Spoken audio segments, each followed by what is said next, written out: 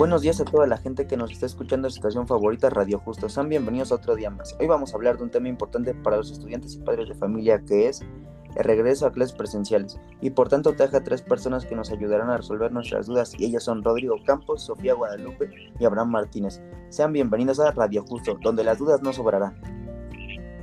Hola Max, es un gusto estar aquí contigo en Radio Justo. Buenos días, muchas gracias por la invitación, es un placer estar aquí. Muchas gracias por la invitación, Max. Estoy súper emocionado de estar aquí. Para empezar, todos en este momento se preguntan, ¿es realmente bueno el regreso a clases presenciales? Y para esto les daré un comunicado sacado por la Secretaría de Educación. El presidente Andrés Manuel López Obrador celebró el inicio del ciclo escolar 2021-2022, caracterizado por el regreso oficial a clases presenciales tras el cierre de escuelas públicas y privadas de todos los niveles educativos durante más de un año a causa de la pandemia del COVID-19.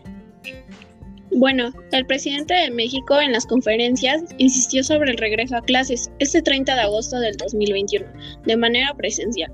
Aunque muchos padres de familia no estuvieron de acuerdo con el presidente Andrés Manuel López Obrador, esto fue lo que les dijo.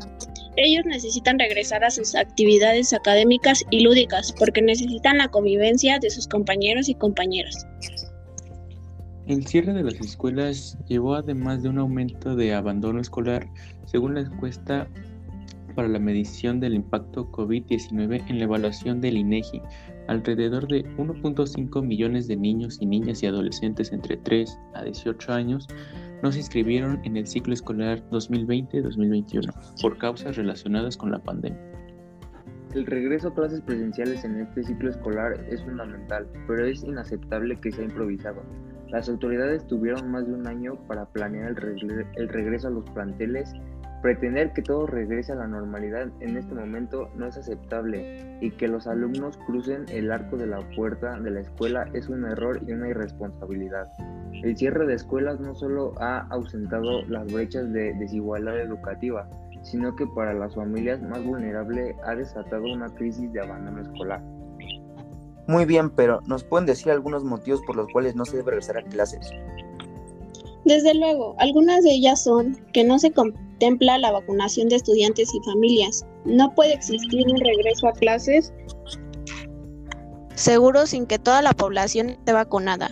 Que la comunidad escolar involucre a todo México. Aunque los trabajadores de la educación ya están vacunados, no pueden descartarse que puedan contagiarse y contagiar a otros, entre ellos a sus familiares. Esto se vuelve más grave si tomamos en cuenta que muchos padecen de enfermedades crónicas, los que podría conllevar a consecuencias fatales. Además de que la escuela se convierte en un foco de infección peligroso que puede detonar una nueva ola de contagios en México, según la Organización Mundial de la Salud, nos encontramos en el peor momento de la pandemia a nivel mundial, con más de 800,000 casos nuevos diariamente. Las salas de los hospitales en México están recibiendo una población más joven, y el aumento en la tasa de hospitalización entre personas menores de 39 años podría ser consecuencia en la propagación de las nuevas cepas. El regreso a clases sí se debería hacer, pero toda la población ya está vacunada. Hay que poner en pie comités de seguridad e higiene en cada escuela conformados por docentes, personal de apoyo profesional, madres y padres de familia, con independencia de las autoridades y con capacidad resolutiva. Dime, Rodrigo, ¿qué medidas se pueden hacer para tener un regreso a clases seguro? Mira, algunas cosas que se deben hacer para un regreso a clases seguro es establecer filtros de salud en las entradas de la escuela, en el salón de clases y baños, lavarse las manos con agua y jabón y uso de gel antibacterial, uso de cubrebocas de manera correcta sobre nariz y boca, además de mantener la sana distancia, esperar a que el semáforo esté en verde, 3 semanas en semáforo verde, ir con todas las precauciones y esperar a que todo se normalice. Muy buena información, pero dime, Sofía, con todas estas medidas, ¿qué se podría obtener en este regreso a clases?